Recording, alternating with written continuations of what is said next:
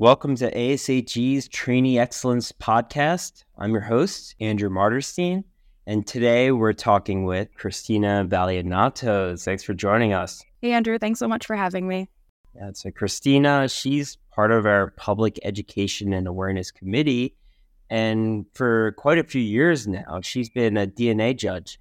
Christina, can you just tell us a little bit about yourself? Yeah, happy to. My name is Christina Vallianatos. I currently work at the Jackson Laboratory for Genomic Medicine in Connecticut in the Genomic Education Department. So my role is a Genomic Education and Outreach Program Manager. So basically what that means is I design lessons and programs to help folks learn about genetics. A main focus of my job is like high school level teachers and students, but I also get to work with undergrads, PhD students, scientific staff, and even the public for different trainings and events. And they all focus on genetics. But before this role, I'm in the science education field now, but my background is all science, actually. So I'm trained as a geneticist. I received my PhD in human genetics from the University of Michigan. And DNA Day is actually what completely changed the trajectory of my career from bench science to education. So really changed my life. And so that's why I'm here today doing what I do. And I call myself a DNA Day super fan because I love DNA Day. That's so great. I mean, how did you first hear about DNA Day and get involved? So I first heard about DNA Day at an ASHG conference, actually. It was 2016 in Vancouver, and I was in my fourth year of PhD. I heard a talk from Josh Hall about the North Carolina DNA Day program. That's where scientists visit local classrooms around DNA Day in April, and they present lessons and engaging activities with high school students, and they get to share their career paths. This really fosters this connection between young scientists and students in the community, and I love the concept. And he was looking for collaborators, so long story short, I jumped at the chance, and I created a Michigan DNA Day program at my university that year. And during those last years of my PhD, with the help of an awesome leadership team of trainees around me, we established Michigan DNA Day, and it became an educational outreach group where we did similar things. We reached first, just a few hundred students and then thousands of students across Southeast Michigan. It's an organization that's still going strong, and it really fostered my love for outreach and connecting with students and kind of promoting genetics education, which is a big theme of DNA Day. So that's where I first heard about it and kind of, again, got me started on this journey. I've been judging the ASHG DNA Day contest ever since around that time also. So that's also when I learned about it. Pretty much every year since, I think I've been a judge. And all these years later, I've just kind of gotten the reputation of being a DNA Day nerd. I have brought it to JAX every year to celebrate since I've been there with some internal festivities. My team in the Genomic Education Department, we actually run a similar essay contest to the ASHG essay contest with our network, teachers and students. I've been doing DNA Day for a while now, and I love it. Can you tell me a little bit about the community that you started up in Michigan? Yeah, absolutely. So I started basically just me kind of organizing this student group, PhD student group and postdocs. So pretty much anyone that wanted to join, I recruited broadly and said, hey, we have this collaborator North Carolina DNA Day program that offer this free curriculum that we can go into high schools and do little lessons and talk to students. Who wants to join me?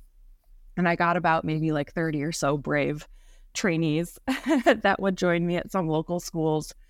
I did some cold emails to local high schools saying, hey, we're a bunch of scientists. Would you like us to come to your classroom and talk to your students about genetics, about what we do, about our career paths, about our backgrounds? And so we scheduled a few visits that first year in 2017. And we had a great time. Everyone had a great time. The teachers were so excited because, they're looking for opportunities to give real science, real connections to careers to their students. The students loved it. They got to connect with us. Maybe they just liked it because, they didn't have real class that day. I don't know, but it was fun for them too, it looked like. And the scientists liked it. I mean, you know how it is. You're doing experiments, they're failing all the time. You have another talk, you have to read this other paper, but it's so refreshing to just leave the lab, leave the bench, leave the computer, whatever work you're doing, and just kind of go out there and talk about what you do. Kind of reminds you why you got into science. Students ask like really fun, engaging questions, and it's just really refreshing. So that was kind of the first year. Everyone just had like a really good vibe from doing that program, and yeah, ever since then we grew. So I had a leadership board of other trainees that helped me, think of ideas of how to grow the group, and they really helped so much us take off and reach even more students and even more teachers, and even more scientists across the University of Michigan, recruiting them to join us, developing new lessons, new activities on different topics. It was so much fun, and the group's still growing strong. So I'm so happy that, others are enjoying it and others can lead that group now at Michigan. How old are the students that you're talking to? Because I know that talking to students who don't have, the background is a challenge, and, science communication is so important to be able to talk to people outside your field and, inspire the next generation of scientists. And so what were some of your approaches for going to these schools, talking to them, and what were some of your favorite experiences doing that? So we modeled everything off of the North Carolina DNA Day program, which approached high schools. So I think that's a little bit easier because those students, even at ninth grade biology, you'll have some sort of genetics or inheritance as part of the curriculum. So you can have a little more sophisticated conversation about genetics than, maybe an elementary school group, right? So I think that definitely helps to, kind of talk about your career path and your research, but it doesn't mean that, you can only talk about the things that you do with like a, more knowledgeable audience. In terms of, kind of connecting with the students, I think when we would do our high school visits, we had a lot of the curriculum shared from North Carolina DNA Day, but then also was able to adapt and create new lessons. We had some really brilliant folks that created new lessons and new activities based on maybe other outreach that they had done, or just kind of looking online and trying to adapt other curriculum. So I think, kind of to your point, right, like it is really important to think about your audience and where they're coming from and what their knowledge base is, and trying not to like go over their head or, talk about things that are like approachable or ways to connect with them. So the things that we would do would involve a little bit of learning, some sort of lesson, PowerPoint slides, but also hands-on activities. So kind of regardless of if they didn't understand anything we just said, maybe we could do something hands-on, and that would engage them in a different way. So also that kind of like differentiated approach where you're like doing a few different things when you're with them, I think was also really helpful. And one last thing I'll say about kind of science communication or that type of outreach is, remembering that no one's an empty vessel. We're not like here to just fill them up. Everyone's coming with their own knowledge and their own experiences. And so trying to like remember that whenever we go into a new situation, we would have little like scientist ambassadors is what we were called when we would go into the classroom. We would have little scientist ambassador trainings to try to like, help people be mindful of like what they're sharing and, fostering discussions with the students, and not just talking at them. Did you find that there was a particular subject area about DNA or genetics that really excited and invigorated students, or was it just a general, like the face-to-face interaction? Yeah, that's a good question. I'm not really sure because I didn't get to see like every scenario. So we had a good number of different like curricular topics from, and they were all genetics, of course, for DNA Day, but some were on genetics and inheritance. One was on forensics. One was more microbiology and immunology. So I never taught like every scenario. So I don't personally know, kind of like a reaction from one classroom type lesson versus another. So I'm not really sure, but I think sometimes I will say that genetics surprises people. People think like, oh, it's, okay, it's DNA in the cell, inheritance, blah, blah, blah, whatever. But like really, if you're interested in human health, genetics is related to anything. Like maybe you want to be a cardiovascular surgeon and you don't think genetics is important. Well, I mean, DNA shapes the heart, right? So like the heart has cells that have DNA. And so there's a genetic component to that. So I think sometimes maybe just like sharing the connections of genetics to all of health, all of us, that really, there's a way to tie it into almost anything in at least the biomedical field. So sometimes students are really like surprised by that. So it's not quite answering your question, but sometimes I like to think of, ways that are a little bit non-traditional or surprising to the folks that we like engage with, to pique their interest or maybe show them something new. Yeah, I mean, I think that's amazing, going out there and talking to all these students, those face-to-face interactions. It's exciting.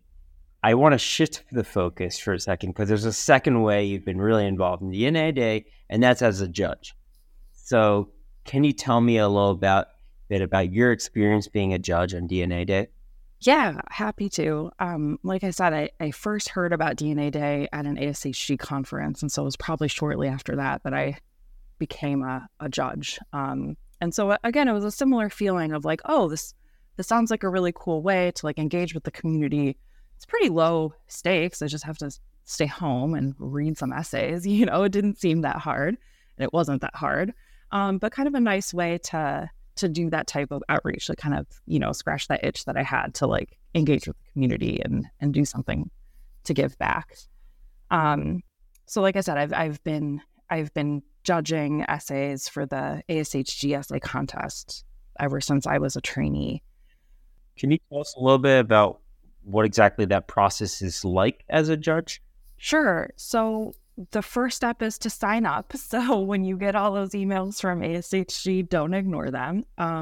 So you have to sign up to be a judge, and you can choose to judge in round 1, round 2, or both. And so what that looks like is in round 1, basically it's assigning folks essays that, and you're basically just kind of judging to give them a pass or not. So you're assigned a number of essays. I like this round because it's a little bit faster. You can kind of really tell who got the concept, who missed the mark. And you get to read a lot of essays. It's fun to see the different perspectives that each student takes. If you're low on time, I would say that this is the one to volunteer for.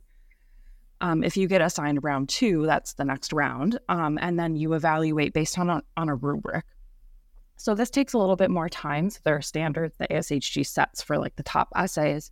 And so all the ones that made it through round 1 get to round 2. You're really considering like the students' writing quality, their sources, the points they're making, the arguments, that the evidence that they're bringing for their argument. So this does take more time, but I would say it's arguably more rewarding. You also could be reading the winning essays. So some of these essays are really, really great. It's just kind of surprising sometimes that these are coming from high school students. Yeah, I mean, what makes an essay stand out to you?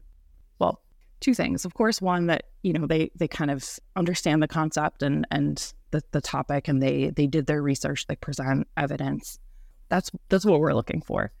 But I would say on top of that, any sort of personal connections that the students draw to their own lives or experiences, I like seeing that. I don't like reading just a dry essay. I just did this research and I'm going to, regurgitate the 3 sources that I found.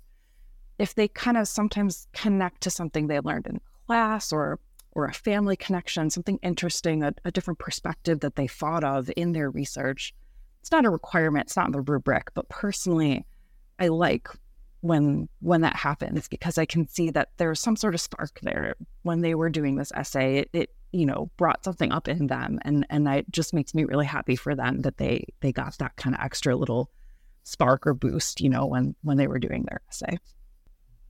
So overall, how does being involved in DNA Day, how has that influenced your own perspective on genetics or science communication?